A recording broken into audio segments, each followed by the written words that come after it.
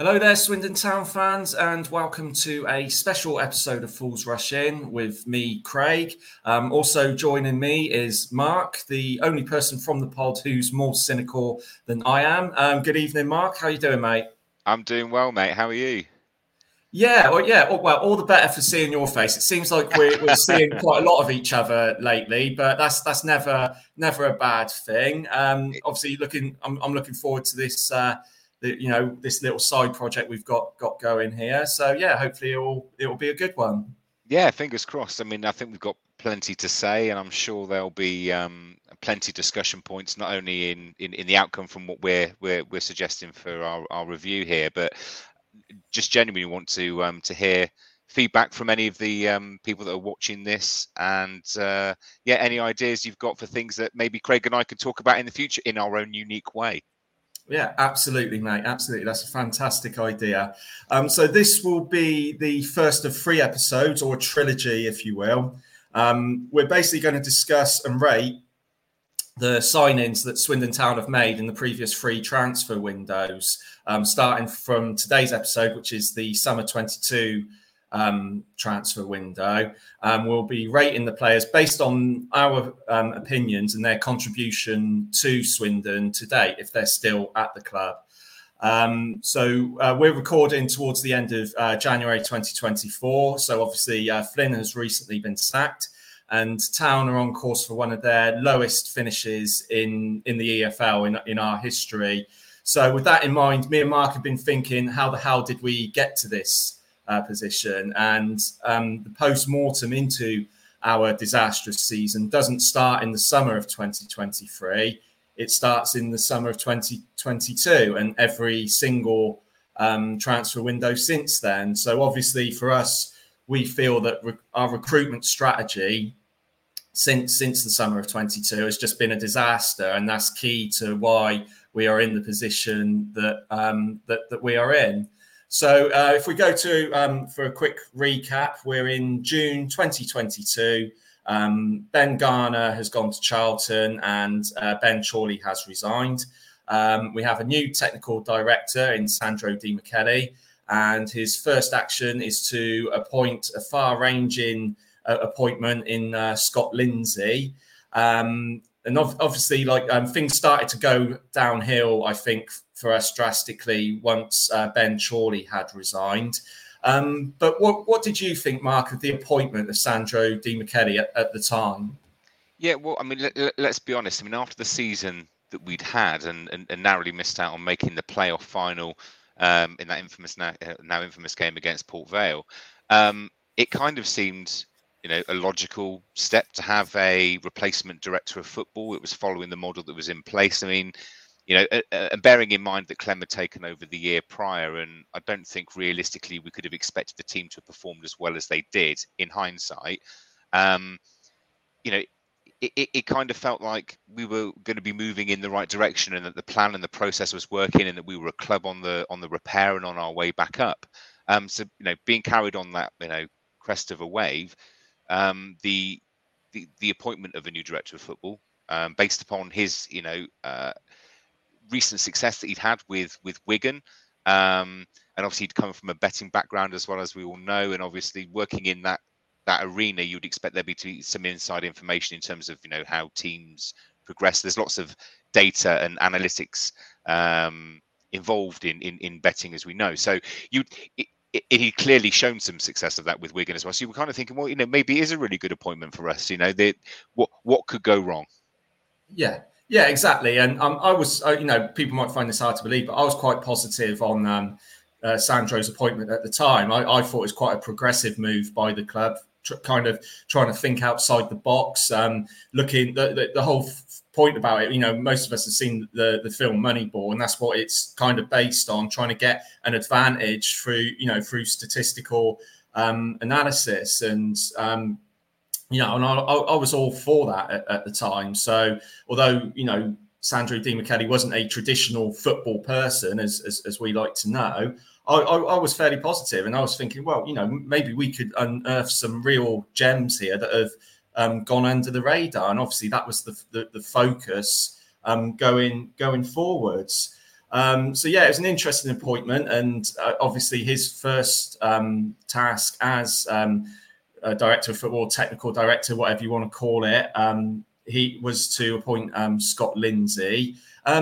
Just quickly, Mark, what was your thoughts on that appointment? Because there was a bit, even at the time, it was a bit divisive because it had taken a couple of weeks from Sandro's appointment. Even though we known even before Ben Garner had officially left, we knew that he was. It'd been on the rumour mill for weeks that he was going to Charlton. What was your feeling of the appointment of Scott Lindsay? Yeah, I mean, it's one of those where the club did state at the time they were casting the net wide, and a lot of candidates had been interviewed for the role, and that they were looking for another head coach, not a manager, to come in and work under Sandro, to keep the business model, or the football business model, intact. So it was kind of built up in such a way that you felt we were going to get like an up and coming and progressive, maybe academy manager, etc. But conversely, handing the reins over to Scott Lindsay from a continuity point of view also kind of made sense. He'd been with the squad the year previously. The players seemed to have this rapport and wanted to work with him. So, I think I was more deflated in the fact it was built up to be something which was actually, it didn't need to be. I was still full of confidence, even with Lindsay appointed and the director of football in situ, or technical director in Sandro Micheli, that we could have a successful season. Yeah, I think you're spot on there, mate. It was like the club made a rod for their own back, because they were saying they were going to cast the net far and wide, and then appointing Scott Lindsay. And so some of our fans were thinking we were going for the cheap option. I didn't think that at the time, but it's pretty clear with 2020 hindsight that it was the cheap option. I'm sure there was probably other managers who were interviewed we know there was other managers that were interviewed who probably would have demanded a higher salary. And that's why, there is an argument for the continuity thing, because like you said, he was well liked by the players from the previous season. So yeah, it was an interesting appointment, but I think the majority of Swindon fans were willing to get behind him for the new season. It looked like it was going to be a very interesting season under this new sort of recruitment model as well. So, and obviously there was a high turnover of players. We had, like you said, a very successful season considering what had happened, in the dying days of Lee Power. But it seemed that most of that side was systematically disassembled by Sandro. So we had Dion Conroy go, Egbo left, Jack Payne, and players like that. And it just seemed like the spine of the team was taken out. So we need to take that into consideration when discussing this transfer window, when we've got the players coming in, because obviously there was a lot of players to come in. It was a big big turnover of players. So we need to bear that in mind when discussing this transfer window. So let's get straight into it then, Mark, with the signings. We're going to be rating the signings. Mark's out 5 stars, but again, based on their contribution to the club, to Swindon for their time at Swindon. And some of it might seem a little bit harsh, but it's basically, did the transfer work out for the club from a purely selfish point of view? What did they contribute? And were they worth, was it worth having them at the time, whether it was for a fee or not? So let's start with the first signing, which was a bit of a strange one for the first signing to come under Sandro and Scott Lindsay. It was young Oscar Massey, who came in from a free transfer from Plymouth. This one was a bit, like I said, it was a strange one because they were saying about, Scott Lindsay, I believe, said about that he was looking forward to developing this player, and then went on to not develop him, which seems to be the case with a lot of promising young players who we would end up coming in. What was your thoughts on Oscar Massey and his contribution to Swindon, Mark? Yeah, well, he had a solid goal scoring record at Plymouth, coming up through the youth levels. Looking at his experience and the fact that he hadn't played any first team not really any first team football. You kind of felt like, was he a squad filler? Well, maybe not, but it's clearly somebody that the club viewed as having potential that could maybe be the third or fourth striker, but certainly not in in the main front two. The reality was it was probably far too early for him to be involved in first team level, and I think he ended up going out on loan to numerous places in time-honoured Swindon fashion. Yeah, four non-league clubs he went out on loan to in a season, which is quite an amazing achievement. And it just kind of shows that, and it's been the case since, that there's no sort of development plan for these players. It's just farm them out on loan to any team that will take them, and then just hope that they come back a better player, which unfortunately wasn't the case for him, was it? No, not at all. And I think I'm one of very few Swindon fans, and obviously Fifey's included in this as well, that actually saw Oscar Massey pull on the Swindon shirt in that dreadful cup match at Walsall in the early part of the season. And he didn't really get a huge amount of game time. Didn't really offer much when he was on the pitch, and then disappeared very, very quickly into obscurity. Now, that's probably a little bit unfair on him, because we didn't see him play any number of games to really form a valid opinion. But, well, Mark, really, that's why I had you on, because you were the one person who saw him for his 15 minutes of fame. So that's especially why I wanted you and none of the other fools to discuss this pod. It was to basically talk about the 15 minutes of Oscar Massey. Yeah, well, the easily forgettable, but memorable in the fact that it ended up being probably his only first team appearance. But yeah, it came as no real surprise when we got to the end of the season that he was, released into obscurity once more. And I think since then he's been moving around a few of the local clubs back in his sort of own neck of the woods down in Devon and Cornwall. I mean, obviously, the big thing for me was, he was literally just an adult and moving away from home for the first time. Particularly when you're in an isolated outback of Cornwall compared to the rest of the country, you do wonder whether homesickness played its part, and he couldn't really settle as a result. But I really do hope that we see the likes of him make his way back up into the professional game, because all young kids that make it or have that rare chance of playing for a professional football club, you'd hope they've got something, and that there's something seen, and that people have seen something in them. So, yeah, in terms of, what he contributed, very little. But then this is a harsh score in the best possible way. I can't really see him getting any more than 0 stars. Yeah, I think that's right. Which again, it might seem harsh, but there was no, it wasn't his fault that he didn't contribute much to the club. I personally think he wasn't, his development was mishandled by the club, by whether that's Lindsay or Sandro or whoever. There clearly just wasn't a plan to develop him, even though that was initially supposed to be the case in the first place, which isn't his fault. It didn't work out for the club, and sadly it didn't work out for him. So yeah, I think 0 stars is pretty much spot on, mate. So then we go on to our first proper signing under this window, which was Tyrese Shade, who came in as a free transfer from Leicester. Initially, I think he came in as a sort of right winger, right-sided midfielder type position, and unfortunately, I mean, he obviously came under a lot of stick under Michael Flynn in his last couple of months. Some of it a bit harsh, I think, even for Shade. But he's someone who's just not really played as well as what we would hope. I think he's been quite disappointing.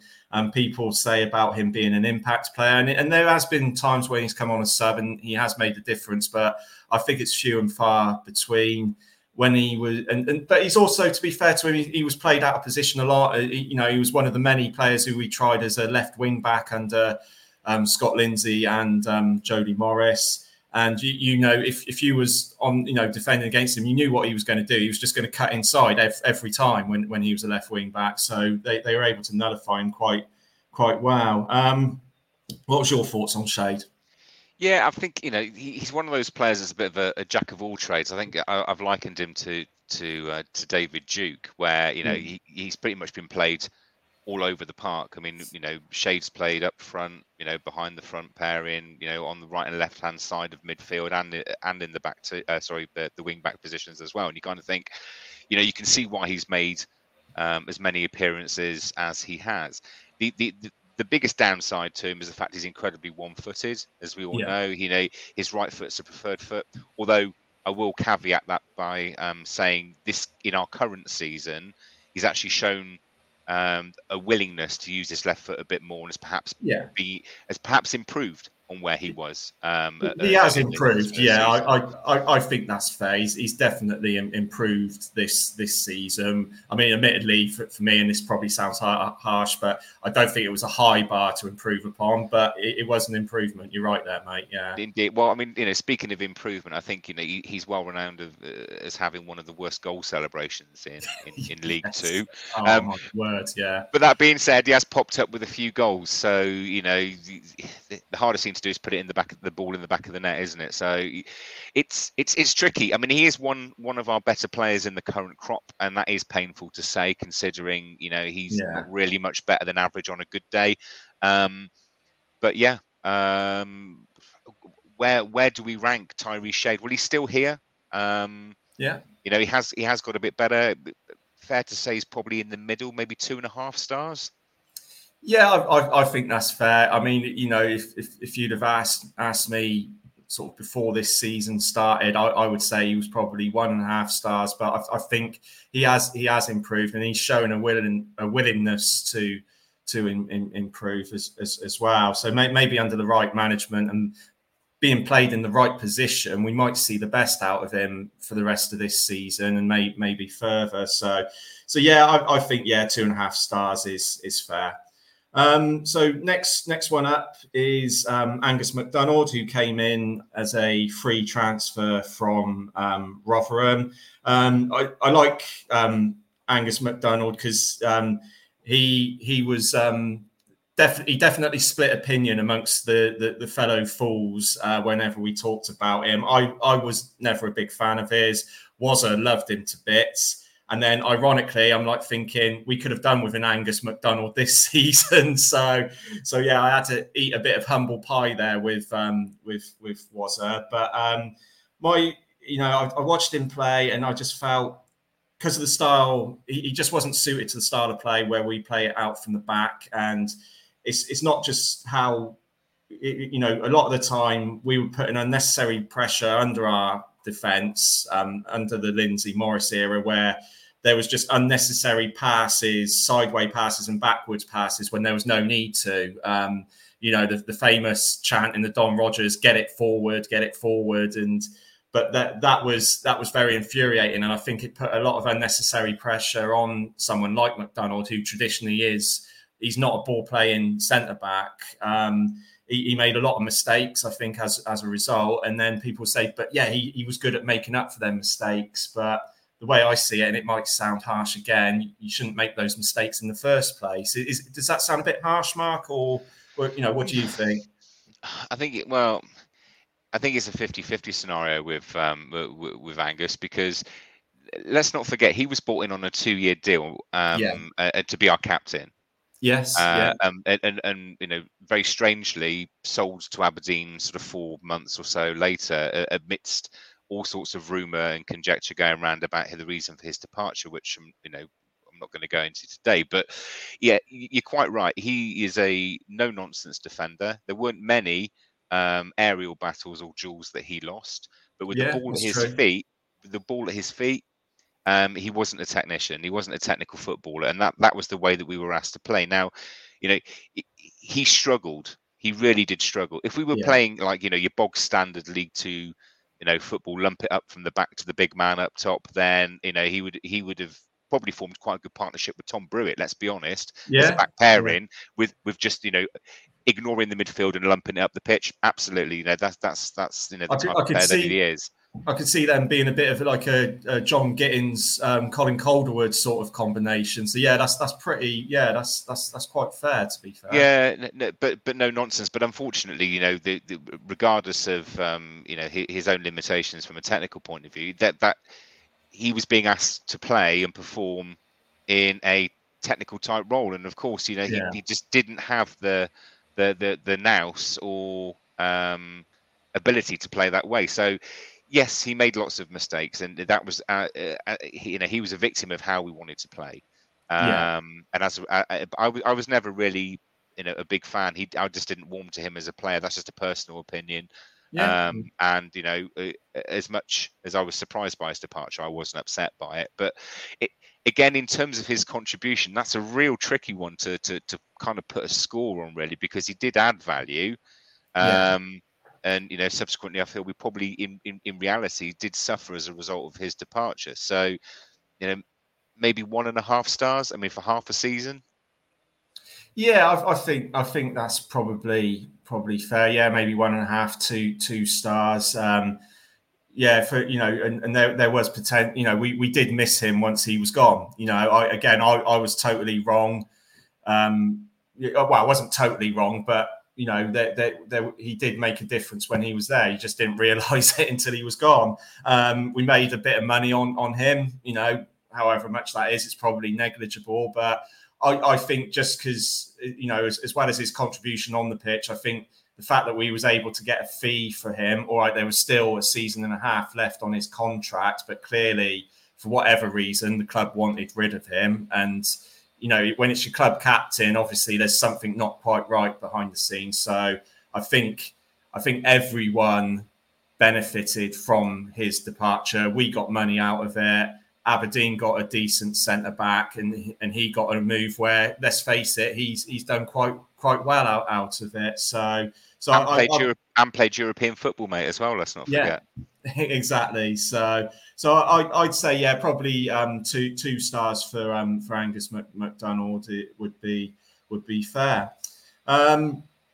So next up is Fife's favourite, Tommy Adeloye, who came in on a free transfer from Ayr after a pretty decent season in the Scottish Championship, where he scored a few goals.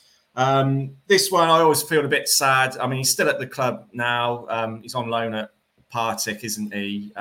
Partick Thistle, where I think he scored a few goals, but he's not in the team every week.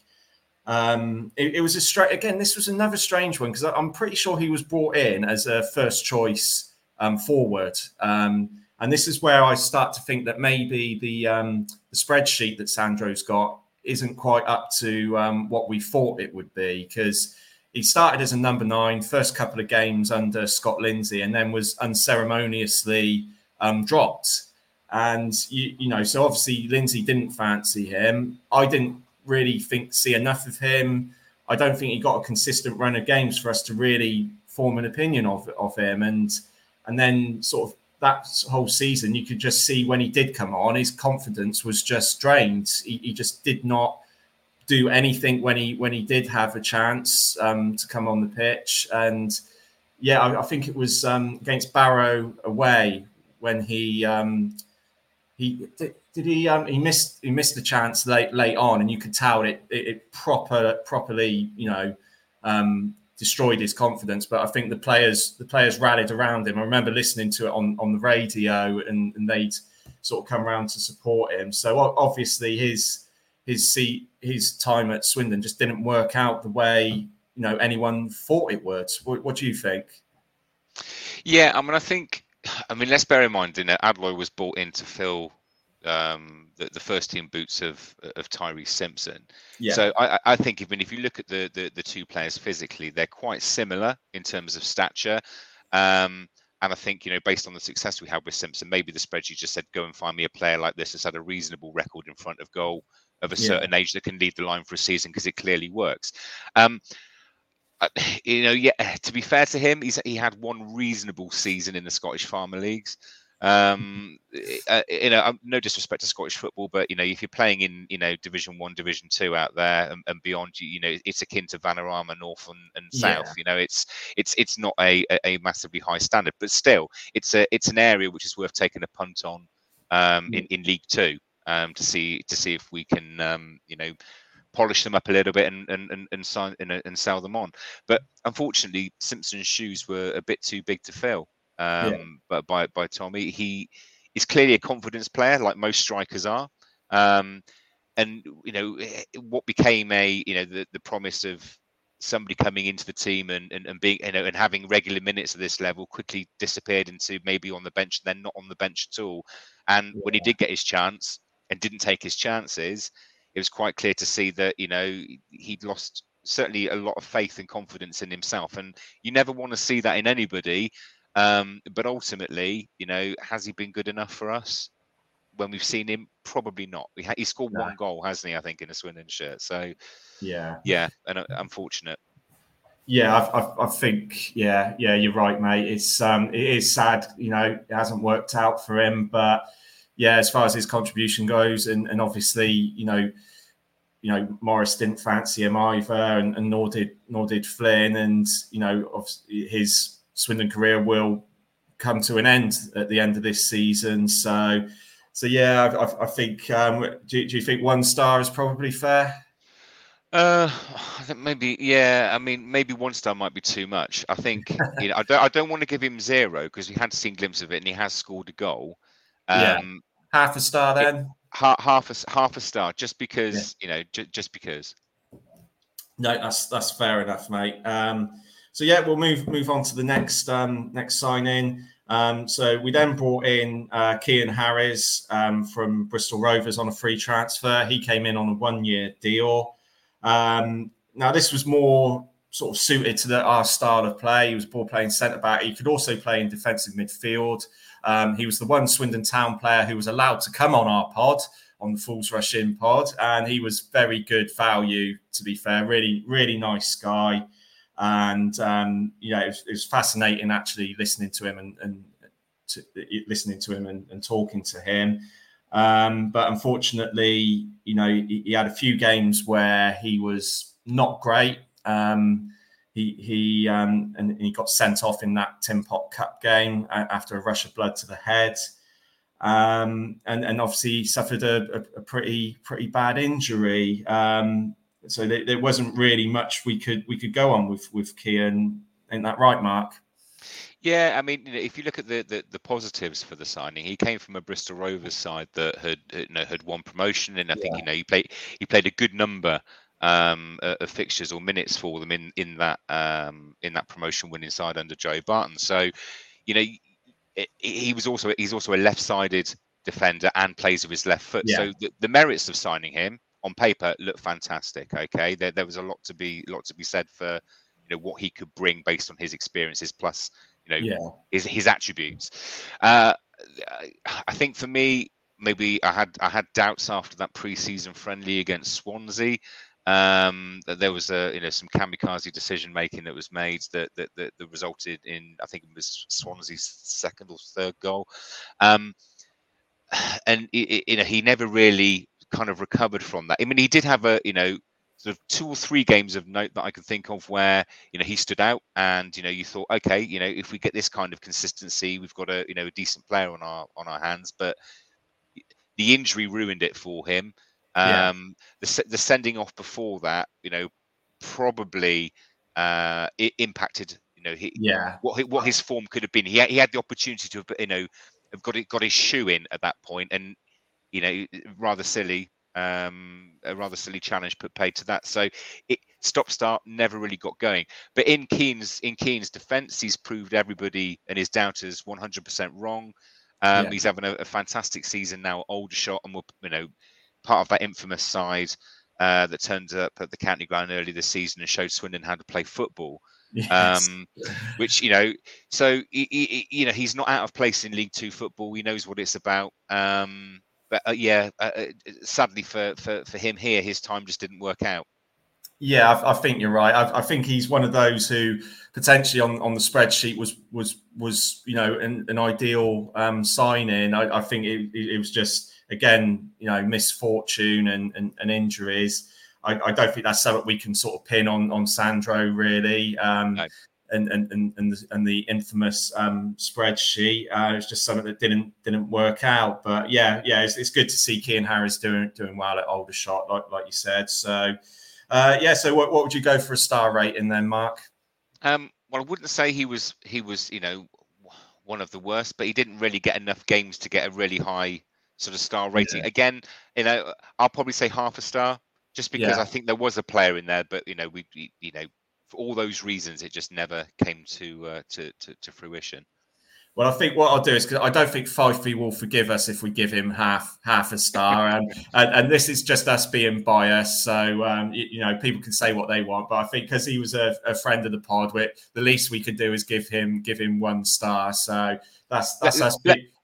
Let's just caveat that with, it's not a slight on Cian as an individual or as a player. It's about the contribution to Swindon Town as a football club rather than the individual. So if people think we're being harsh or biased, it's not. It's just, we got to know him a little bit on the pod, and he is a sound bloke. So, that's probably fair. And absolutely. And when it comes to the star ratings, people will probably find this, that maybe we are being harsh. But if we were talking about a load of 4 and 5 star signings, we would have been getting promoted at either one of those seasons. That's what you need. You need 4 or 5 star quality players to make that impact and contribution to the teams. So that would have been the case. And then also, me and Mark wouldn't be having this conversation now, because it would probably be a less interesting podcast for us to turn around and say, "Oh, aren't we great? All these players that we've come in and have played so well," and that's just not in our nature, really, is it, mate? No, not at all. That'd be, people should start to worry if both of us are acting like that in tandem. That's for sure. Absolutely, mate. I mean, I see. We have a profound effect on the other fools in the pod. Even Nick's turning into a cynical cynic. Yeah, he is, isn't he? So we've converted him. So yeah, absolutely. So 1 star for Cian then, and then we move on to probably one of the most injury-prone players that we have signed, which is quite an achievement considering the players that Swindon have signed over the years, and that's Rushden Hepburn-Murphy. Came in as a forward on a free transfer from Paphos FC in Cyprus.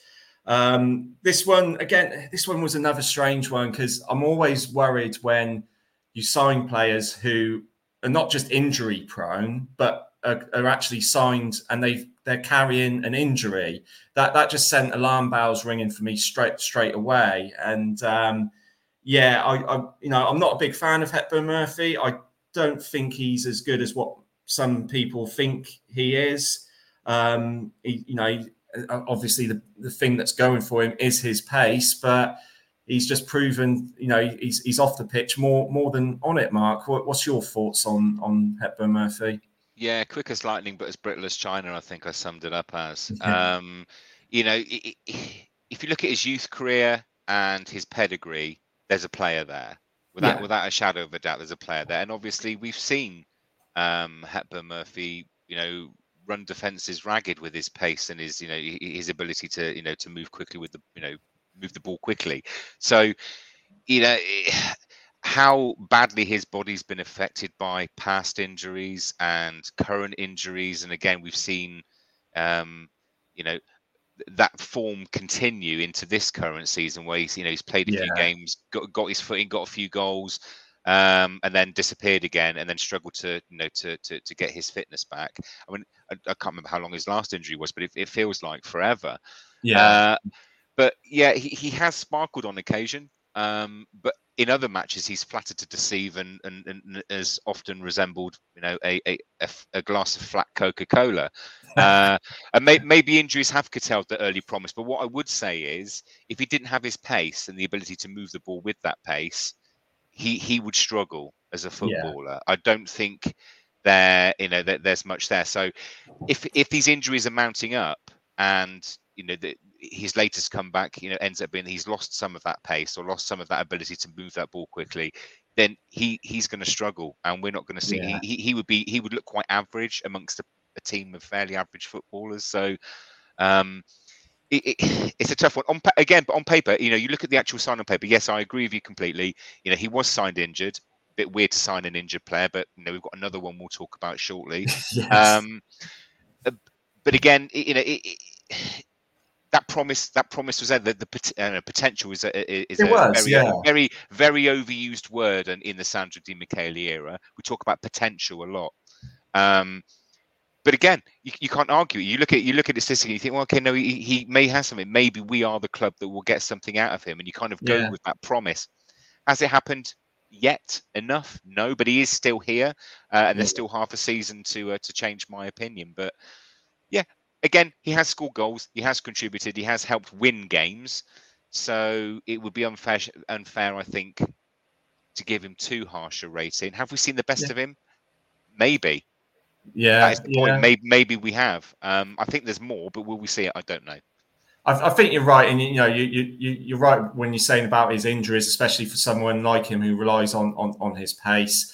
And you're also right. There is a player in there. I remember Aston Villa fans at the time saying he is a good player. He's just been unlucky with injuries. They rated him quite highly, and we know that the Aston Villa academy is one of the best in the country. So they were, and like I said, but it goes back to potential there. And there has been times, even I would admit, where he's come on the pitch and he's made a difference, and you could see glimpses of what he's capable of. But unfortunately for me, it's few and far between. And again, we're going back to the contribution that they've made since signing. So yeah, I think for Hepburn Murphy, what do you reckon? Maybe 2-star? I think about right. I think 2 out of 5 is fair, because if you ask people to pick out 4 or 5 players of that season, that maybe had moments, or Hepburn Murphy would probably be in that top 5. So yeah, I would say 2 stars is fair, mate, definitely. Okay, brilliant. Okay, so we'll move on to another injury-prone player. I mean, he wasn't injured when we signed him, but it wasn't long before he suffered a pretty bad injury, to say the least, and that was Reece Devine, who plays as left back, came in on a free transfer from Man United. And yeah, I mean, what is there to say? I think he's maybe made 1 or 2 appearances. I think in between his injuries, Mark. It's made what about can you say? 70 minutes of football, I think, in 2.5? Is it 2.5 years now? I don't know how long he's been here. It feels. It'll be a year and a half now. Year and a half. He's been here. Yeah. Yeah. So I mean, what is a Devine? I mean, that's often often the joke. Again, Man United academy player, ex-Man United academy player. We know they've got pedigree. But I think when he was signed, and again, I'm sure somebody can tell me if I'm wrong in this, but I'm sure he was referred to as a long-term project. Now, a long-term project to me can mean a number of things. That he's here to progress and develop in our outstanding academy setup, or there is an underlying issue that means that he's a long-term project. And I think it's the latter, not the former. So are we going to see Devine wearing a Swindon shirt? Well, we're now the back end of January 24, and we're told it's close. Well, it's been close for God knows how many months, and the end of the season is also close. So yeah, you're right, mate. I think as well. I do recall at the time that he was going to be a key signing for the position of left wing back as well, and then it just seemed like once he was injured, we had no. It just affected. It just seemed to shape the whole way that we played. So then we had a whole queue of players filling in on as left wing back. Iandolo, who I know is naturally a left wing back, but in my opinion, that's not his best position. I don't think he's ever been that good there. And obviously Shade and then Wakelin later on in the season. So it just goes to show there was no, for the want of a better phrase, plan B. I think we put quite a lot of our eggs in the basket for Devine to play as the left back or left wing back. So yeah, it's just again, and that sort of when it comes to, it's reflective overall of our recruitment that we were so reliant on that, and then it just seemed to mess up our plans on how we approach the game from a tactical point of view and the formation. Don't you reckon? Yeah, I think so. And I think, again, it's probably that very comment should have been another alarm bell ringing in our ears, that we hadn't sensibly thought about the depth of the squad needed, or certainly the adaptability of the players recruited if we were keeping a smaller squad, to cover for these injuries. We know it was a bit of a hodgepodge of a team selection, sticking round pegs in square holes, and that's been the case this season as well, to be honest, hasn't it? But we learned from our mistakes, Mark. Apparently, so apparently we did at the end of this season. So we'll see.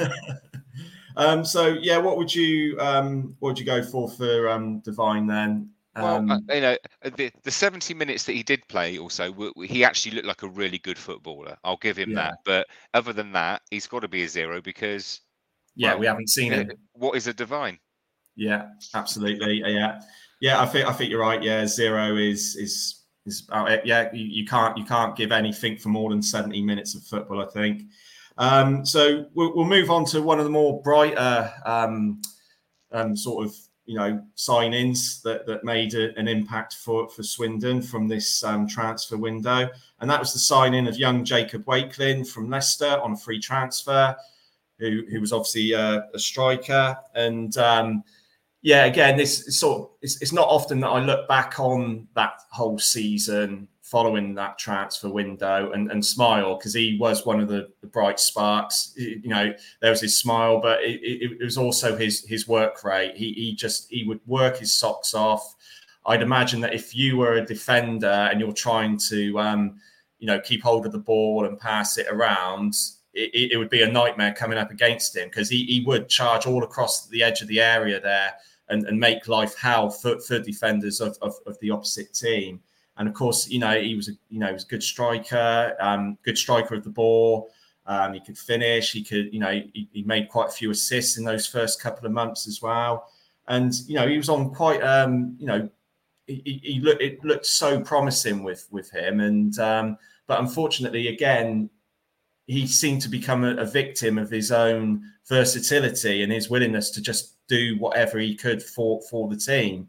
I'd have loved to have seen him in a front two or in the centre of a front three, but of course he was never really played in those positions. And then, as we mentioned earlier, he ended up playing left wing back, which was an absolute. I could just never understand that, especially when Austin came in. I'd have loved to have seen Austin and Wakelin as a front two. I think that would have been a really good strike force to see in place, but to put him as left wing back, I think was just totally wasted. Don't you, Mark? Yeah, I think so. I mean, as far as the spreadsheet gambles went, you could argue that Wakelin was our most successful gamble. Yeah, particularly when he was a player that was our own as well. It was a solid breakthrough for him. As always, I think he scored quite regularly within the first couple of months of the season, and got a nice assist, a nice number of assists to his name as well, which promptly saw the club award him, I think, probably the longest contract I've ever known a Swindon player be offered, which was like 3.5 years or something along those lines. It was, of ridiculous. I'm pretty sure Taylor Curran got something similar, but different situation maybe. Maybe there was a bit of nepotism involved there. I don't know. Who's to say, Craig? Who's to say? Exactly. But Wakelin, quick, good vision, solid engine. One of those players, without a doubt, over the course of that season, there was not a single Swindon player that worked harder than Wakelin when he was on the pitch. Yeah. He never gave up, regardless of the score, and fans loved that. You can put all the technical ability you want into a footballer, but what you want is a trier.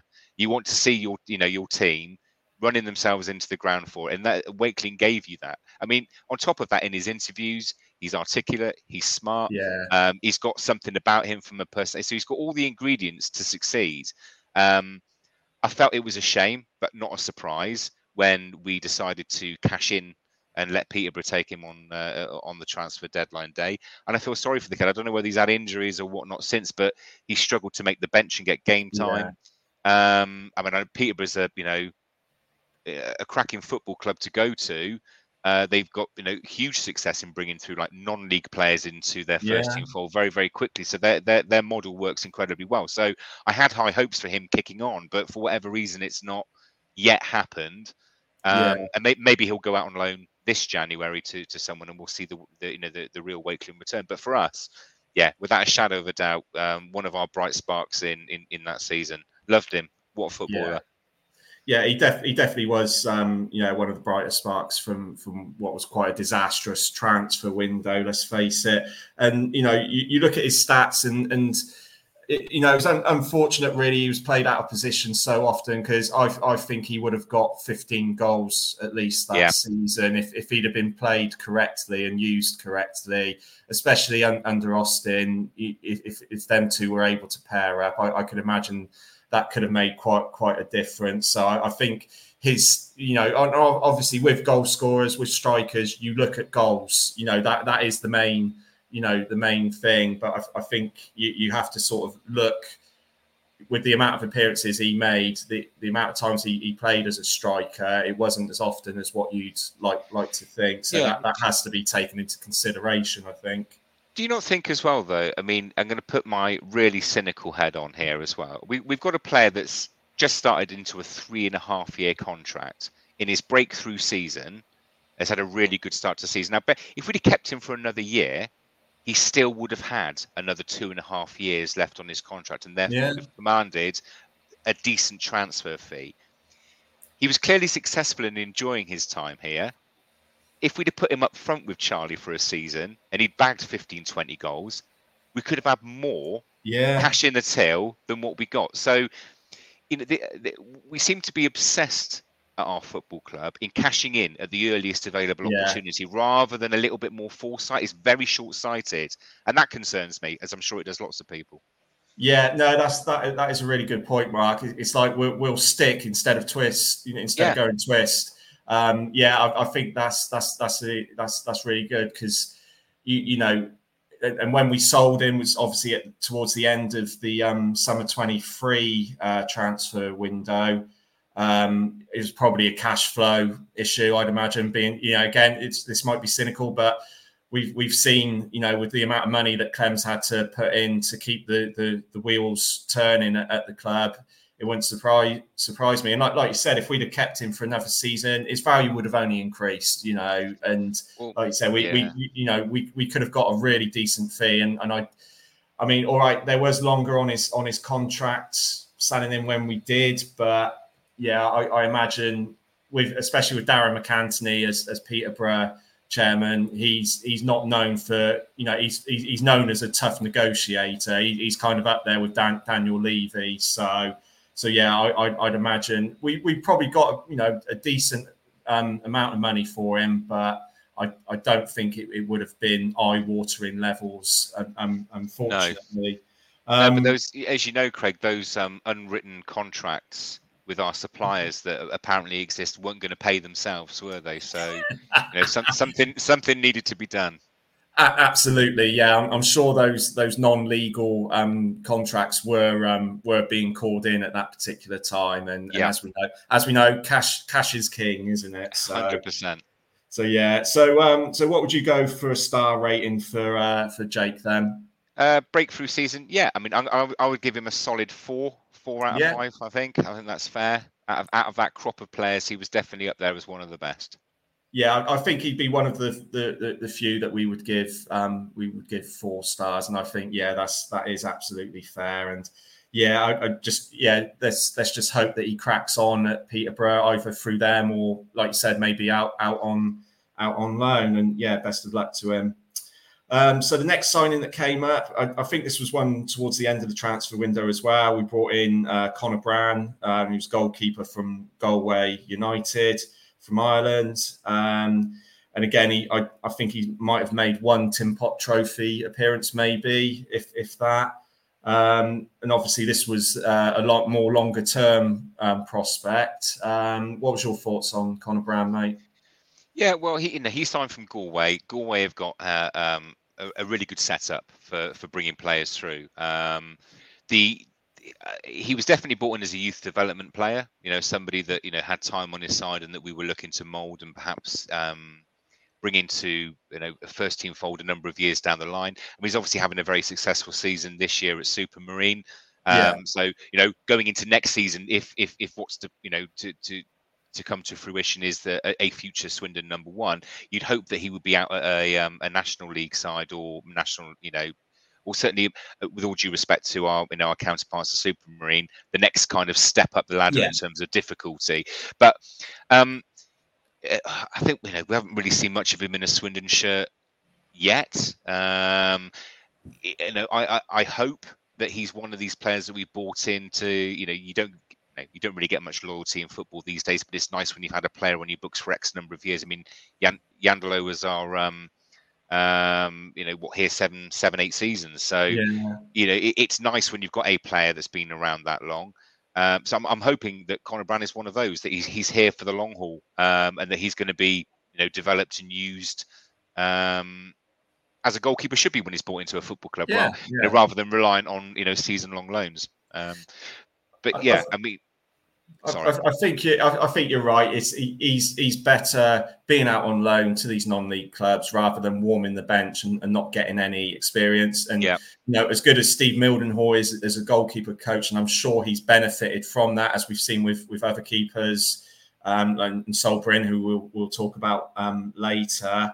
I think you're right. He needs to sort of step up, maybe to National League South or North, maybe out on loan next season, or even National League if the club's confident he can do that level. And yeah, maybe he is one for the long term, who, if we can develop properly, and I think for goalkeepers, we've got a pretty good track record of bringing the best out of them, then that'll be a good thing. I think as far as ratings wise, because he's still at the club and he's not really, done anything in the first team, I don't think it would be fair to give him any rating at all at the moment. yeah. I mean, I'm in agreement, mate. That you're spot on. But I know, hopefully we'll see. Hopefully we'll see him in a Swindon shirt soon. Hopefully in the upcoming pre-season, it'd be nice to see what he's learned and can bring to the table for sure. Absolutely, yeah. So, Conor Brand is not applicable for a rating. So we'll move on to Marcel Lavinier, who was one of the few players in the summer transfer window who we brought in on a fee from Tottenham. Initially brought in as a right back or right wing back. Again, he was probably a victim of playing in a position where we had Hutton, so he was often moved. He was another one who was moved to left wing back at times, which wasn't really his sort of position. But again, he was sort of stop-start with his appearances, and of course he scored that goal against Northampton. I was there. That was just absolutely, that was a quality, obviously a quality goal, one of the goals of the season, if not the goal of the season. But yeah, he sort of struggled really to make an impact, and then was moved on. What did you think of Lavinier?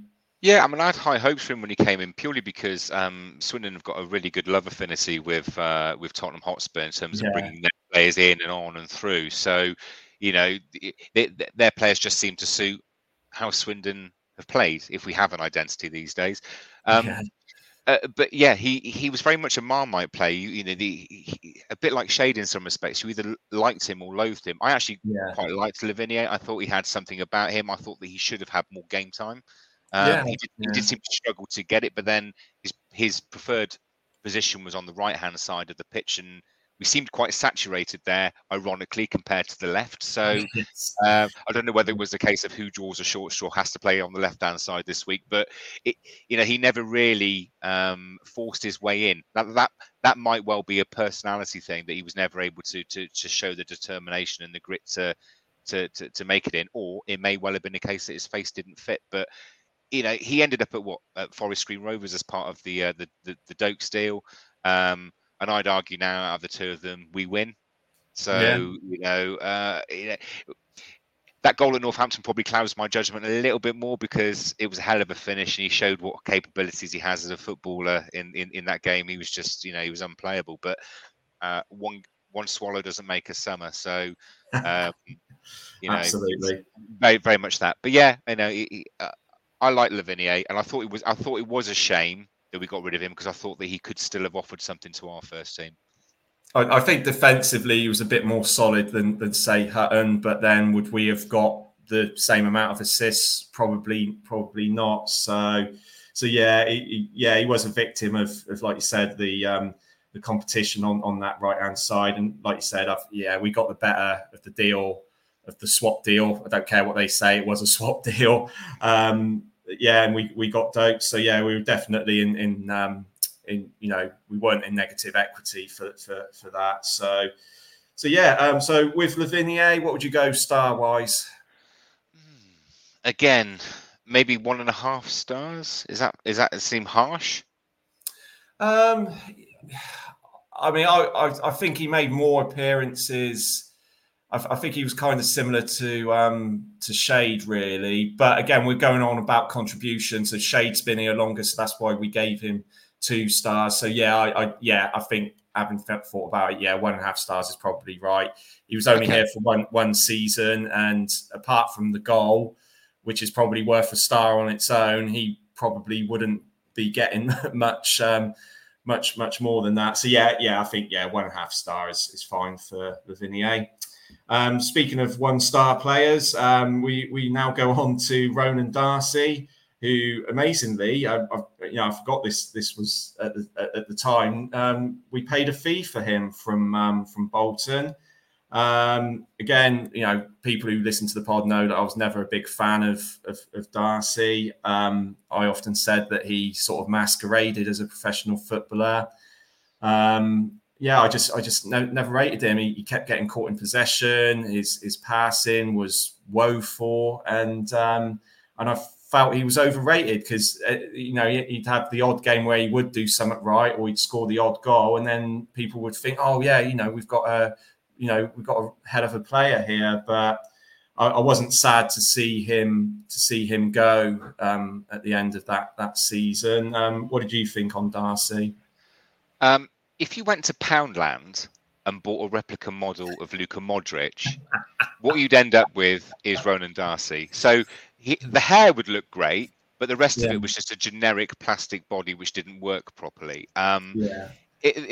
That's where the comparison ends, sadly. He's a bang average midfielder. Yeah, he did chip in with a couple of goals, but he's easily and instantly replaceable by just about anybody. We should have just put an academy player in. They'd have been more effective and up for it than Darcy was.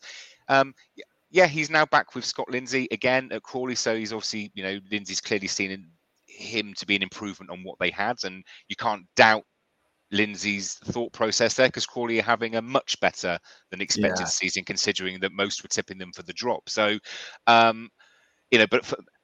regardless of what a professional football manager thinks, for us as a Swindon fan, Darcy was shit. There's no other way of describing it. 1 star would be generous. But I think he was one player who was given plenty of chances as well. Definitely. He started a lot of games and he was given plenty of chances. I think sometimes he was unfairly compared to Jack Payne, which was a totally unfair comparison in that role. And he, we might be, some people might think we're being harsh for him now, but he's obviously doing something at Crawley. He's doing something right.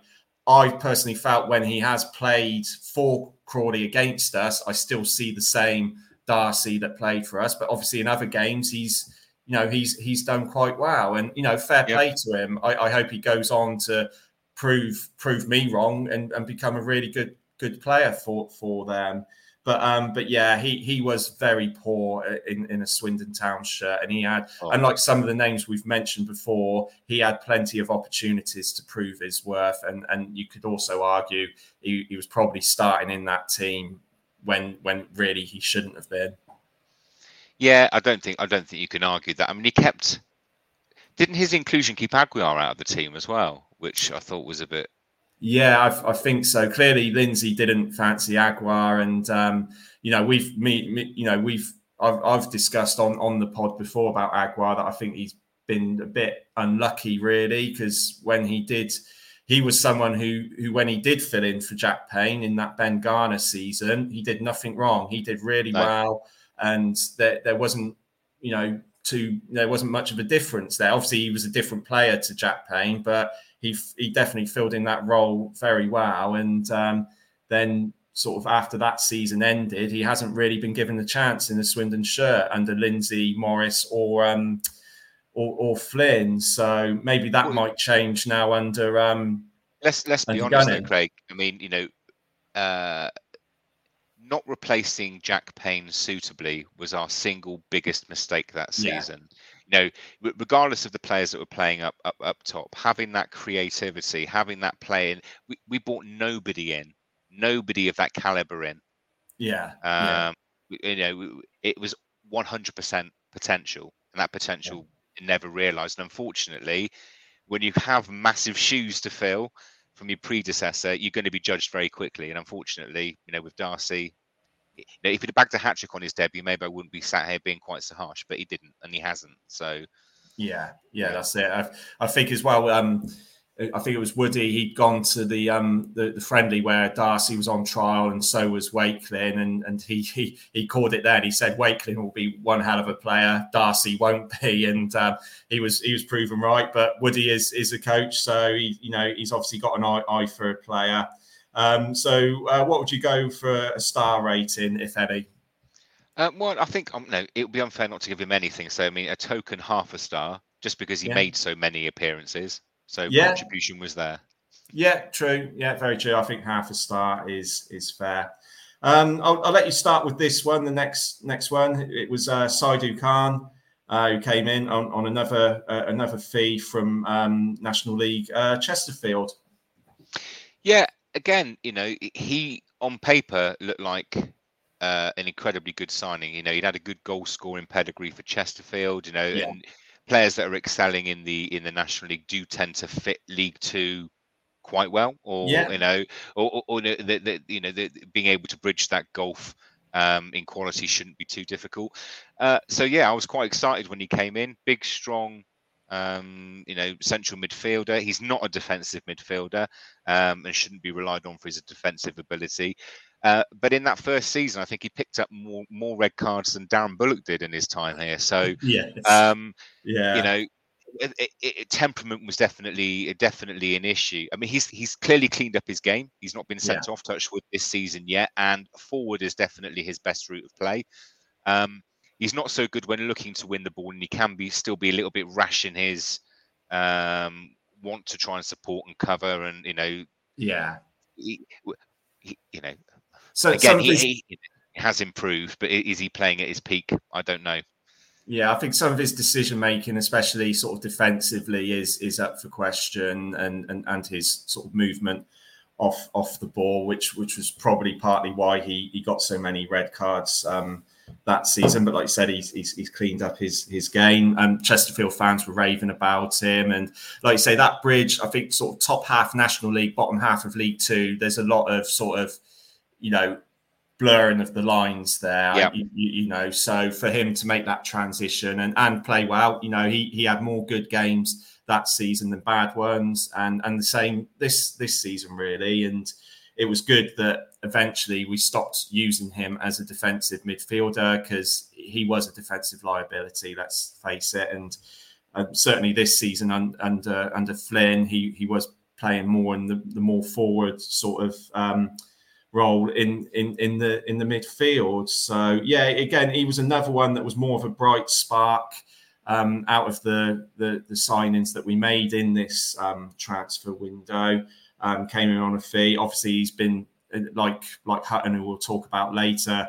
Seems every transfer window since we've signed him, he's being linked away. Obviously, he's being linked to Wrexham at the moment, and who are supposedly going to pay quite a decent fee for him if they do come in before the end of the transfer window. So I mean, if we did get a fee for him, depending on what that is, that might be good business. Or do you think? Because I don't know when his contract is up. But do you think we should cash in now on Khan or leave him until the end of the season? I mean, we're recording this at the end of January, where we know that pretty much we're not going to get into the playoffs most likely, and we're not going to get relegated. So obviously we've got to take that into consideration. Yeah, I mean, I think his contract's up at the end of the season. Yeah. So if we're going to sell, it's likely to be this window. Otherwise, we don't tend to offer players terms that entice them to sign an extension. So the likelihood is he'll leave at the end of the season if we don't sell him now. So the business sense says we should sell him. Yeah. Is he replaceable?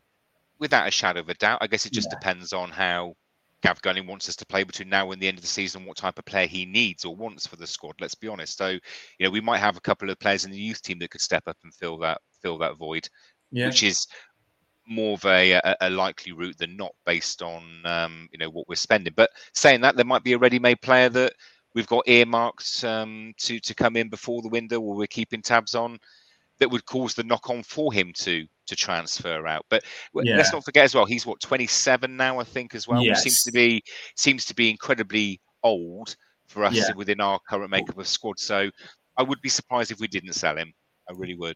Especially for the money that's rumoured that Wrexham are willing to spend. That I don't think, if they did pay that, we would get good value out of that transfer deal, whereas they wouldn't.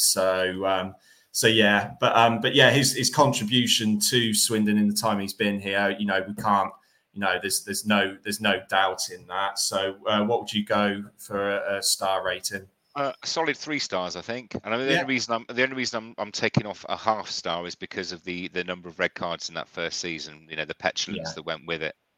Yeah. No, I think that's fair. Yeah, I was going to go for 3 stars as well. So next player up is Romeo Hutton, who came in as a sort of right-sided midfielder, a right wing back. Another one who came in on a fee from Barrow.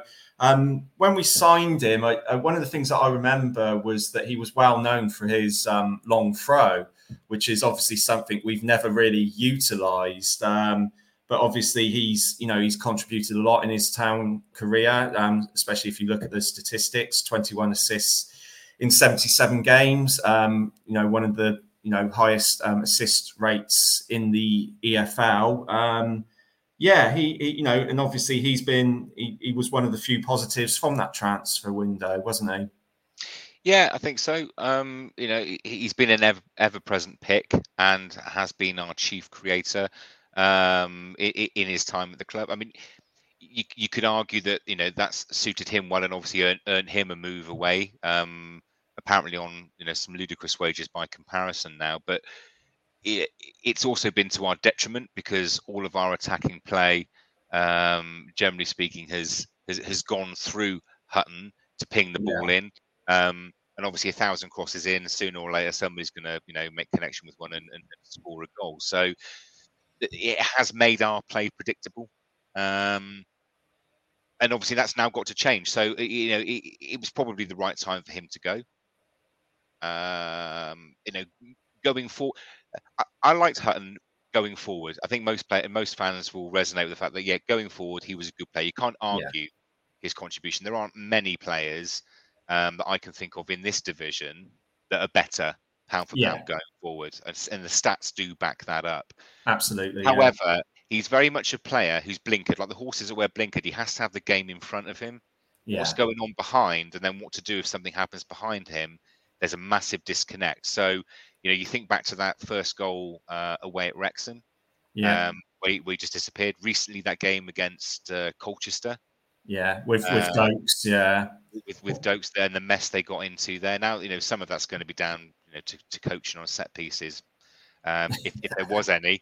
But conversely, the defensive awareness, isn't there. I mean, he could, he'd run back after a player, but he was never getting in front of them, winning the tackle and delaying the play. That's just not his style. So good luck to him at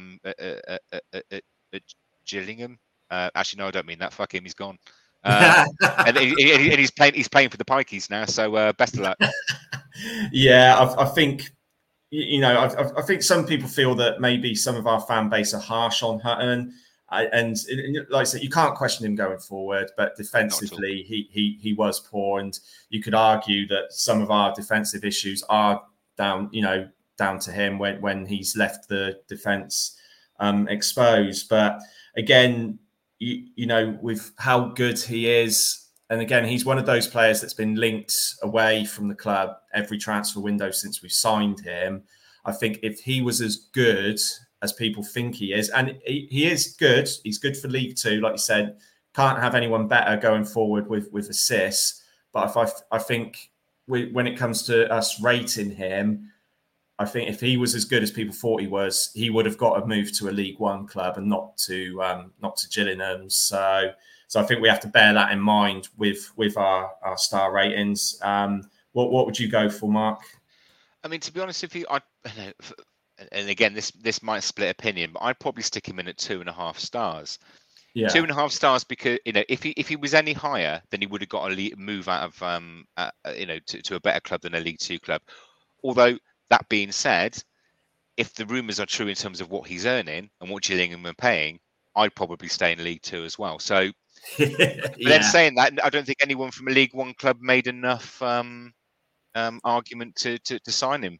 It was either a case of who was the other club that was interested? Who did he travel up north to see? Stockport, wasn't it? He did. He went full Johnny Williams and went to Gillingham instead. Yeah, that's right. Yeah, they got to give it to the Gills. They know how to shit house a signing, don't they? I would say 2.5 stars is a little bit harsh. I would go for 3 stars. But yeah, I'm sure that will, even at 3 stars, that will cause a lot of feedback in the comments when this goes out. But that's what it's all about. Football's all about opinion. Do you know what, Craig? He could have been a 4-star player. Yeah. And I'll tell you why. And I'll tell you the one thing that's been nagging away at me that made me stop rating him a 4-star for all of his contribution. His attitude never seemed to be there. He never seemed to care. There was never, he didn't exude a passion or personality. Like, recent games, the Forest Green game, albeit it was only beating Forest Green, but Tom Brewitt was like banging his chest and giving it the big one to the fans at the end. And you kind of thought, that's what I want to see from a player. Yeah, they realise they've had a shit game and they pulled themselves back into it. But you never got that with Hutton. There was never a single game where you were excited to be playing football. Yeah, anyway. I think there was a disconnect between him and some of the fan base, unfortunately, and like you say, for me personally, I think the bare minimum I want to see is them working hard and giving their all and showing it, show that sort of emotion. But some players aren't like that. It's just it's probably just his natural personality. He doesn't get drawn into that sort of thing, unfortunately. But I think 3 stars is fair to him, and we obviously wish him the best of luck at Gillingham. But yeah, I think we could probably have had a whole episode on Hutton with the rest of the fools discussing it. But we have to move on. We've got a few more signings to go through, so let's go for them. So the next one was Morgan Roberts, who came in towards the end of the transfer window, I think pretty much on transfer deadline day, who was an old-fashioned winger from Banbury. Again, we paid a fee for him, which looked like a bit of false business because we unceremoniously released him at the end of the season. Again, this was another strange signing, minimal appearances. I think he was put out on loan. Didn't make, again, much appearances on loan, and I think we mishandled his development. Yeah, I mean, to be honest with him, or to be honest with you, Craig, the whole signing of a winger was just obscure. We didn't play with wingers. We don't play with wingers. So what were we looking for with this signing? It just didn't add up. I think he played some minutes in that season's Johnson's Paint Tin Pot competition. But again, he looked fairly run-of-the-mill as a footballer. Yeah, out on the left-hand side. He was left-sided, wasn't he? So yeah, I think we even had a spell as left wing back when he came on as sub. Yeah, shock. He looked quite lightweight. I think sort of League Two was probably out of his depth. I think that might sound harsh because we didn't see him play often, but he didn't look too comfortable when he did come on. I think, and again, I think if we'd have loaned him out to a decent level, obviously above Banbury, maybe because I think they were in the National North at the time. Maybe loan him out to a National League club, that might have been better for him rather than being on the periphery of the team. Yeah, I think so. I mean, maybe he could have gone to someone like Oxford City this season. Been getting some good game time, and in one of the unfancied squads, but to prove his mettle. But yeah, it's just it's another one of those weird signings. I mean, I'd understand if we were playing an orthodox 4-4-2 or or any formation. He would have been one for the future, wouldn't he? Yeah, but if we played that, we don't, and we haven't. I mean, when did we last play 4-4-2 or with wingers? Well, yeah. I can't remember. That's for sure. Yeah, it has been a while. With Morgan Roberts, because minimum contribution, I think it'd be harsh to give him a rating. I think he's going to be another one that's maybe non-applicable. Would you say? Yeah, I think so. It can't be unfair on him. No, fair enough. And obviously, we wish him all the best. Hopefully, I don't know where he is now, but hopefully, he can get back to the level he was, and then maybe go further up the pyramid. Next one up is Tom Clayton, who came in on a fee from Liverpool. He came in as a centre-back, but could also play as a defensive midfielder.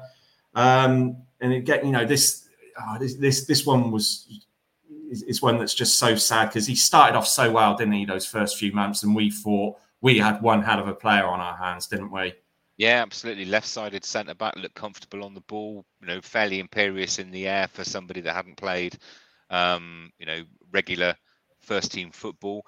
Obviously, you don't get to be captain of a side without having something about you. And obviously, we seem to have a record of signing Liverpool captains from youth level. So, and he was the first of those. And he looked like he was going to be a solid League One potential League One centre back. Bearing in mind we were aiming for promotion that season. What I would say is, he was the first player I'd seen in a while where I looked at how he was playing and thought, do you know what? We've done well there if we're going by Sandro's spreadsheet, because he had the potential to be a 7-figure transfer out for this club. He looked like he was going to be one of those players. Unfortunately, injury has ruined him on a couple of occasions since. And even when he made his comeback between these injuries, he didn't look comfortable or quite right, and almost a shadow of his former self. Now, whether that's just him rustiness and needing to get his foot back into to games, or whether or not it's an impact, physically or psychologically from the injuries had, we don't know. But he's going to need wrapping up in cotton wool a little bit and making sure he's bang on for coming back in, rather than out of necessity, which I think was what his inclusion was. Coming back from injury quite so quickly, we needed a centre back to be available and playing, rather than him maybe getting 15 minutes on the bench just to come out and ease his foot back in. Another alarm bell that starts ringing when you realise that the squad depth maybe isn't where it should be. I'm hoping, and I really am hopeful, that Clayton can find the form that he showed at the beginning. He's clearly got it in him. He's clearly had it all the way through his youth career up to that point as well. And maybe this is just a bit of a setback that all players get, and that he can get back to playing his best, because when he is, he is a cracking footballer, and I'm hoping we get the benefit of that for a spell. Yeah, absolutely. I'd like to see, if it works out well with the two centre backs we've brought in recently in Johnson and McCarthy. I would really love to see Clayton playing as a defensive midfielder in front of the defence, because we know he can defend, but he's also got that ball playing ability. He would be a much bigger upgrade to Kinsella, who's we know Kinsella does the best he can and he works hard, but I think Clayton would be ideal for that role if we can afford to move him out from the centre back position. I would love to see him there. But yeah, I guess we'll have to wait and see. And obviously, we hope that when he does come back from his injury, which I think is pretty soon, he's due back. Isn't that right, Mark? Yeah, on the cusp, whatever that means. So, depending on what happens between now and the end of the transfer window, we'll probably expedite that first appearance. Very true, and hopefully he'll be in a much better frame physically and mentally than he was the last time he came back. But definitely a brighter spark, and that contribution he made initially when he came on, that cannot be underestimated. So star rating for Clayton. I'm going to stick him in at 2.5 stars. I think slap bang in the middle is fair. Could have probably would have been more if he'd been fit the whole season. And maybe some of that rating is weighted towards his first few months, but I can only speak as I find, and I genuinely think he's a solid defender. I think he would have been a 4-star had we have kept him fit, but that's all ifs, buts, and maybes. Like I said, it's about the contribution. He's been out injured, and I think 2.5 star is fair. Like I said, mainly for those first few months when he was. When he first, got into the team. Now we're going to move on to one of your favourite strikers of all time, Mark. Luke Jephcott, who came in on deadline day, I believe, on loan from Plymouth. And I remember the fan base at the time being, so some of the fan base were quite excited by him because, he scored quite a few goals in Plymouth's promotion season the last time they were in League Two. But unfortunately, it just didn't work out for him at Swindon. No, I mean, let's not forget he did score a few goals. I want to say he scored something like 9 goals, didn't he? It was, seemed fairly prolific for the number of appearances he had. So he was around the 1 in 3 mark, I think, for goals. And you kind of thought that would have been enough to, warm a player to you as a fan. But he was incredibly painful to watch, incredibly slow. Let's not forget. I mean, he had limited ability. He is your stereotypical target man. You lump the ball up to him, he'll stick it in the back of the net. Or you play him in the front two, somebody else does the run in, he punches and gets the ball in the back of the net. And we decided not to use him in that capacity at all. We thought we'd carry on with our 3-pronged attacking approach, and that he would work well with the running up and down and all the rest of it. He didn't. It wasn't his game, was it? I really didn't. Again, it was just a really bizarre move. If you're bringing in a player to do that, then surely you stick 2 up front and play them in a front 2 because that's how he's been successful. What were we looking to achieve for a player that wasn't our own? And God forbid, I mean, we had that opportunity to buy him for £200,000, carrying on playing the way that we were playing. Yeah. And I'm thinking, I really don't want us to be spending that kind of cash. And, God forbid, we could have afforded to anyway. But I don't think we'd have ever seen a return on it. It's just, but and I literally did pray, please don't let this become a signing, because it would have been a huge waste of money. He wasn't suited. I mean, don't get me wrong. I mean, obviously Jephcott is clearly good at what he does. Get him in the 6-yard box and have someone else to do the running and provide him with the ammunition. He'll score goals. But he would never be a good partnership with Charlie Austin. They're too similar now at their stages in their careers, and how would that work? So, it's a shame. I would like to have liked him more, and perhaps I should have liked him more because of the contribution that he made. But I rated Josh Davidson more highly than I did Luke Jephcott, and their goal contributions were similar. But Davison was a grafter.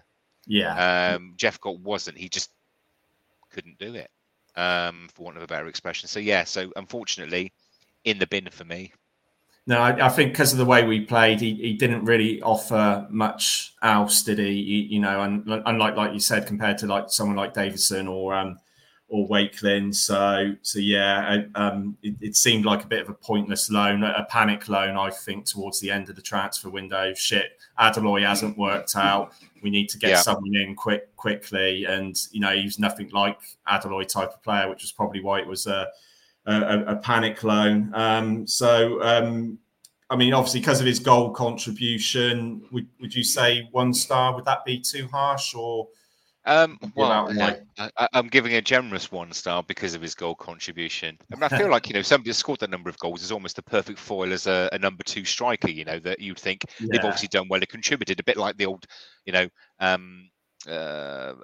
Billy Painter, kind of role. But he's not even fit to lace up Billy Painter's boots, mate. So no, one star is 1 star is more than adequate, I feel. Fair enough. Talking of pointless loans, the next one is Mark's loving this.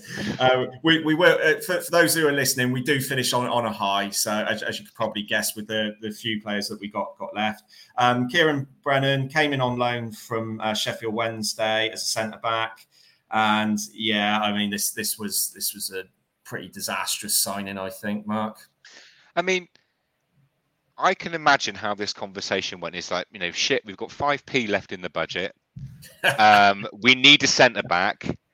And Sandro being on the phone, ringing around as many clubs as possible, saying, look, tell me they've got some experience as centre back and we'll take them. And all those clubs waiting for all of their loan players or the ones who promised to go out. And Sheffield Wednesday going, we've got one we've got no intention of playing. Let's give Sandro a call back and say, right, here you go. You can have him for nothing. See what you can do. That was what Kieran Brennan was like. Absolutely horrendous footballer. Often looked more like a rabbit in the headlights, which is not what you want from a defender. Certainly not from a centre back. And all I will say in his defence is that the injury that he suffered that curtailed his loan saved our season. Horrendous. Awful footballer. Sorry. Whenever I saw him, I was just like, Christ, we've got him from Sheffield Wednesday. He was definitely a reject bin player, which might sound harsh. And for those of you who don't know the reject bin, that's from the Raggy Dolls. And unless you're over the age of 35, you probably don't get that reference. But we're all for obscure references on Fools Rush In. But I think you're right. Reject bin loan, absolutely a pointless sign. We needed a centre back, and like I said, I think it was out of sheer desperation we got him. He wasn't a spreadsheet signing, I don't think. No, I don't think we could afford anyone that was on the spreadsheet, and that was what was left. To be fair to you, Craig, I mean, if we could offer a negative rating on a player, this would be the only one that would get one. No, fair enough. So I take it you're going 0 stars then. I'm going to go. In order for to enforce continuity, I will go with 0 stars. Absolutely, that sounds good to me, mate. So we've just got 2 more to go, and they're both positive ones. You'll be pleased to hear, those of you that are listening. The next one up is Sol Bryn, who obviously came in on loan as a goalkeeper from Middlesbrough. Definitely one of our good signings from this transfer window. I do remember when he played his first game, he made a couple of mistakes, and the town end was really on his back. And there's a lot of questions online whether we'd made a mistake or not. But this guy showed a maturity, I think, beyond his years, and to bounce back from that, to that sort of mentality, to come back. It was as if it didn't faze him, and he came back and he ended up, showing that he was a good goalkeeper. And he was the type of goalkeeper we needed. He was somebody who fitted the spreadsheet, being this person who whose distribution was good. Some may say, including myself, who wanted Ward as number 1 that season, that it was a bit harsh on him. But clearly, Ward's style of play didn't fit the new approach that we were having. Ward didn't do anything wrong, but Bryn obviously could do something that Ward couldn't, and he was it turned out to be the correct decision, I think, in the end with Bryn. Yeah, I think so. I mean, I can understand why our fan base were very quickly on Bryn's back, and I don't necessarily think it's purely because of the mistakes. I think it's more on the lines of we felt that Ward had done enough. To earn his right as the first choice goalkeeper. And I don't think anyone really would argue against that. We all felt that, he was a solid understudy and stepped in well with Wallacott the season before.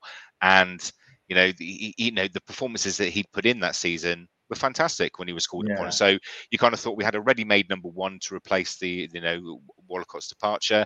Why wouldn't he get the chance? So to then bring in a lone goalkeeper, basically a player that isn't your own to start and develop, I can kind of understand. And then when you see his, first couple of, maybe certainly his first week or so, and the uncertainty and the mistakes that were made, fans were right to be horrified that somebody's come in and usurped Ward from his rightful position as number one. But the cold start aside, he did rapidly become the first name on the team sheet. He developed incredibly well here, and what I will say for our goalkeeping setup is Milden always worth his weight in gold. Whichever goalkeeper he's worked with over the last few years, they have all improved. It's the one position in our team that I look at the goalkeepers that we've had, it's certainly over the last 10 years, or the time that the Mildy's been involved in the setup, and you look at and think, that goalkeeper has improved. They have got better, and you can't say that for every position on the pitch. Yeah, I mean, he rapidly became probably the first name that was put on the team sheet that season. He, exuded confidence. He gave us good cover for us to play how we wanted to play up front, and was able to support the team with the mistakes that were made. So players had the confidence to do things that were maybe a little bit, out of the normal, try and do the tricksy thing rather than becoming more introvert and just doing the basic to try and avoid conceding a goal or making a mistake. So you have to say that those qualities were of huge benefit to our team and our performance that season. Now you can kind of you look at the end of the season awards, and Sol Bryn won pretty much a clean sweep. Apart from one other player who we've yet to come on to, who ran in very close. But usually it's as a result of a goalkeeper winning the end of season awards. Is usually as a result of your team either being relegated or being the bright shining light that's been so busy they've picked up so many player of the match performances as a result. But I think for Bryn, it wasn't just match saving performances. It was that distribution. It was that his all round game, and everyone could see that he'd fought back and proved everyone wrong, and consistently proved everybody wrong. That made him such an immense player in that team, without a shadow of a doubt. I know, one of my favourite goalkeepers that we've had here in recent years.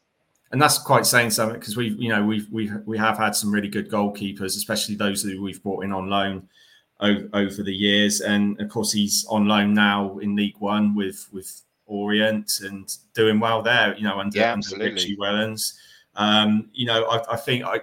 I remember an interview that he had towards the end of last season where he was saying that he was hoping to break into the Middlesbrough first team. And that just shows the confidence of him in his own ability. Now, obviously, that didn't happen, but he has made the next step up under Wellens. And so hopefully, after this season, maybe he will, break into the Middlesbrough team, or, maybe go elsewhere. But he's definitely one. And I think, me and you said, you said, sorry, Mark, offline, that, he's yet to reach his peak. Goalkeepers, it's normally late 20s, isn't it? Early 30s that they hit their peak. So I think, there's, I'm glad that we were able to help him with his development. And obviously it was to our benefit as well. I know Woody will probably disagree that, some of the saves he meant, that's him doing his job, as Roy Keane would say. We know Woody has a slightly different opinion when it comes to Bryn. But I think with the saves he made, the points he saved as well, we'd have been in a much worse position that season. Absolutely. I think, and not to forget them, he's only 23. So come the end of this season, with the very minimal league appearances that he'd made for other clubs prior to coming to us for the season loan, plus what he's achieving at Orient, he'll have already had over 100 first team appearances. So, I hope that he goes all the way and ends up being an established Premiership goalkeeper. And he certainly has all the attributes. So he's one ex-player that I'm very much looking forward to seeing where he ends up. Yeah, we'll certainly be keeping an eye on him. That's for sure. So star rating for Sol Bryn? Yeah, I'm going to give him the 4.5 stars, and just because again he aside from Wakelin, and one other player, that he was definitely the brightest spark of the season and deservedly won the awards that he won. Yeah, I think it's hard to argue against that, mate. So last but certainly not least, we move on to Fraser Blake-Tracy, who primarily was signed as a left wing back, but could also fill in at centre back as he did last season and this season, of course. He was a panic loan. Let's make no bones about it. He was a panic loan, but one that worked out for us. He obviously came in when Devine was injured. And, he's turned out to be, a fan favourite at the county ground. Again, another one who works hard and is solid. He's got the proper defensive attributes to be a good defender. I've always likened him as a Stuart Pearce, old-fashioned left back who's not too bad going forward as well. I personally think left back is his best position in a 4-4-2 or 4-3-3. And hopefully, under Gunning, if we play that position, we'll see the best of him, because sort of this season he's been part of a defence that's obviously leaked a lot of goals, which I think is unfortunate, because I don't think it's a fair reflection of Blake-Tracy as a player. No, I mean, for me, FBT epitomises everything that I want to see in a defensive player. He's aggressive. He's communicative. He's very good at shouting and barking orders and expressing how he feels with his physical actions, and with his temperament, that you kind of feel drawn to it, and that's what you want. That's what you want from your defender. Yeah, he's good with his head. He's equally good with his feet. He's quick. He's got that engine. So you can quite understand why he's up and down that side of the pitch as frequently as he is. But to be fair to him, he's also been adaptable and pulled. He's pulled rank and been forced into playing as a centre back. I don't think he'd choose to play there, but he's gone. You know what? I'll adapt my game. I'll do what's been asked of me, and I know I'll do my best at doing it. And more often than not, he's excelled in the centre-back position. Yes, he's had some games where he hasn't been at his best or he's made some mistakes, but Christ, I can't think of any player in any of the Swindon teams of recent years that have played consistently for the course of 46 matches. Otherwise, we wouldn't be in League Two. But, in terms of how I would rank him now, before people get the wrong idea, okay, Sean Taylor was my favourite Swindon player of all time for lots and lots of reasons. Yeah. And as much as I love Fraser Blake-Tracy, he's not in the same league as Sean Taylor, and not many players will ever fall into that category for me. However, that being said, he is my favourite defender since Sean Taylor for lots of different, for a lot of the same reasons. I see lots of the characteristics. He puts his head in when it hurts. He's been bandaged up like Sean Taylor. He doesn't want to go off the pitch. He wants to carry on. He gives everything. He's a fighter, and things I love to see. He's proper captain material, isn't he? I know people say that you can overstate the importance of a captain in this day and age in football, but I think he's definitely he is someone who you could look to as part of the leadership makeup of the team. I know he's not captain outright, but he definitely would be. One who I'd love to see as the captain of Swindon Town. And of course, he did so well initially during that loan period that we ended up purchasing him. And that was, one of the few good bits of business that we done that season. Because I think without him, again, he's another one where we would have been in a much worse position last season and arguably this season.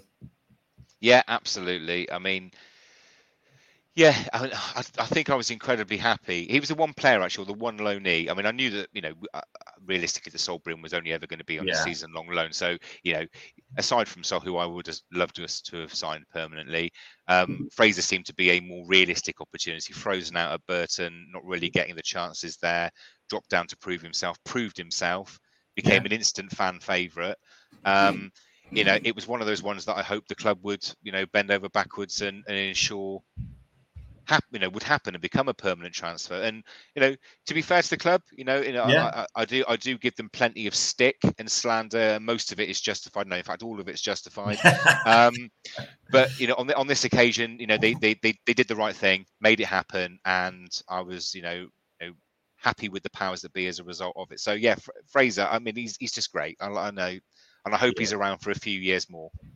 Yeah, you can see him as being someone who would stay at the club for a long time, which these days doesn't happen very often, that you get players who would stay more than two or three seasons. But I think I could see him being here for many seasons to come.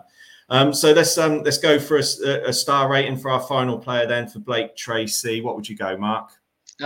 Again, for everything that he did, I mean, am I being over generous with a 4, and should it be a 3.5? That's kind of where I'm sat. I guess we'd have to look back and compare what we've done so far. So there might be some inconsistencies there, I'm sure. But as we said, this is subjective. This is a bit of fun that something that me and you have wanted to do for a while. So if you want to go for a 4, I'm happy with a 4 as well. Yeah, all right, let's lock it in. I think we've talked ourselves into giving him a 4, to be honest, mate. Yeah, so, you're right. Yeah. So yeah, after all that, I think we'd be doing him a disservice not to give him a 4. So that's the end of the player ratings. We'll just have a quick chat about this transfer window overall.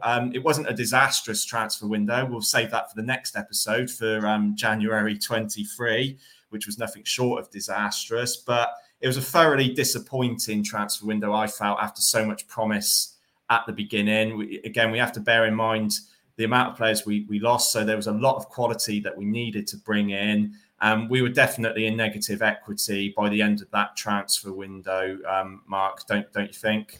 Yeah, I think so. The one player who we lost, which left a massive hole in that squad, was Jack Payne. Yeah. And I don't care what anybody says, regardless of the shenanigans that went on with, is he staying? Is he not staying? Have we offered a contract? No, we didn't offer him this and all the rest of it. We should have made the effort to retain him. I think he wanted to stay, and he deserved the salary that he was asking for. He was worthy of it because he made this team better. And if we have aspirations of trying to get out of this league, then you need to be retaining players like that in their prime. To propel you up the league. So yes, the disappointment for me came, and it really was like a hole in the heart, to be honest, because I thought we haven't replaced Jack Payne. Yeah, I'm looking at, and I felt incredibly flat as a result of it. Now that's no disrespect to any of the other players that came in. We just didn't get that feel good signing that everyone gravitated towards. I mean, the season before it was a complete unknown. It was a hodgepodge of players, but everyone had a little bit of an affinity for those players that kind of ripped up their contracts of being paid on, that 5-6 players, those 5-6 players that stuck with us. You had a bit of respect and time and affinity for those guys, and to see some of those disappear and not be retained, it was just like, there's a kick in the teeth. And Jack Payne excited me. Yes, Kemp's gone on and since filled that void for us this season, but again, a player that's not ours, and we'll come on to him in another pod, I'm sure. But yeah, for me, I think I remember saying to you at the time when we were doing our pre-season predictions, this squad seems woefully short of being where we need it to be. I don't think we're going to make the playoffs. I think we're looking at a 10th to 13th, I think I said. Yeah. And I think it was bang on the money, sadly. Yeah, I think I was similar to you, shock. There seemed to be an acceptance of mediocrity with these signings, I think. And that's just my opinion, and it's always easy with hindsight, but I think as well, people said about, the quality that was brought in, but also Scott Lindsay come in for a lot of criticism, justifiably so at times. Some of the football was just absolutely turgid, but I think the recruitment was key to that season being a non-event. And, I was questioning Sandro, October, November time when the height of the criticism towards Lindsay was probably at its peak. And I'm saying, look, we need to look at some of the recruitment here. It was the phrase "square pegs in round holes," which was done to death that season. But it was true. We were woefully under-equipped. We were woefully short of quality in key areas of the pitch. I mean, I know Ben from our pod would argue about your point about Jack Payne saying, well, if he was that good, he wouldn't have dropped back down to League Two, like he has done for he's at MK Dons, isn't he now? But he was. I think you were right. He was a big miss, and for me at the time, I didn't see it as that. I saw us as getting some value out of freeing up some wages that could be distributed elsewhere, but that was putting too much faith into the recruitment system that turned out to be pretty poor. So I think your point on Jack Payne was right, and but not just his position all over the pitch, as we found out at centre back and left back, and as a defensive midfield, basically the spine of the team lacked a spine last season, and that was unforgivable from my point of view. So yeah, it wasn't a good transfer window, and that's why we're doing this pod today. Me and Mark is to try and dissect it and just come up with our own opinions of the players and where we went wrong and what needed to be done. And again, this is just our opinions. Football is subjective, and people probably feel that some of our star ratings are harsh. But if we had a lot more 4 or 5 star ratings to give out, we would have got promoted last season. That season, without a doubt. So that's what we have to bear in mind. I think as a fan base, for me, and this might sound a bit elitist, but I don't think we should accept mediocrity. We should always be pushing for promotion as long as we're in League Two. But that's just me. I know some other fans feel that way. I'm sure Mark does. But and in order to do that, you need to bring in the quality players. And sadly, now for the second season in a row, we haven't done that. Yeah, absolutely. I think I don't think there's a huge amount more I could add to summarise the position than what you've said there so eloquently, Craig. To be honest, it's it's indicative of the time that we're in and the time that we've moved into since. And I'd like to think that if people watch these pods talking through the transfer windows and they look at them objectively, they'll be able to see the pattern of decline. And that's what we're trying to put forward, because I think it's all too easy to focus on the summer just gone for this season, whereas this has been a systematic decline over a period of transfer windows. But yeah, did you have anything more to add, Mark? Not at this stage, which would there's lots more we could talk about, but I think it would cloud the objective of this pod before we go into the next one. So yeah, I think we're good at the moment, but more to come for sure. Yeah, definitely more to come. So the next episode will be on the January transfer window, where we had the likes of Charlie Austin come in before the window opened, and obviously a change of manager. And yeah, so that'll be coming out probably a week after this one airs. Me and Mark hope you've enjoyed listening to us rambling on. The next episode will probably be shorter because obviously there wasn't as much business in the January 23 transfer window. But yeah, if you have enjoyed it, please consider leaving a 5-star rating on the podcast app of your choice. You might decide not to. You might decide to give us a 1 star or 1.5 star, like we've done for several players. But yeah, if you have enjoyed it, if you could do that, that would be greatly appreciated. Keep an eye out on our socials for the next episode in this little mini series that me and Mark are doing. Thank you, Mark, for joining me this morning on this recording, and thank you again to all our listeners for joining us. Feel free to give us your opinions in the comments about this podcast and whether you'd like any more like these, and also obviously about our ratings for the players involved. Once again, from me and Mark, thank you very much for listening, and good night.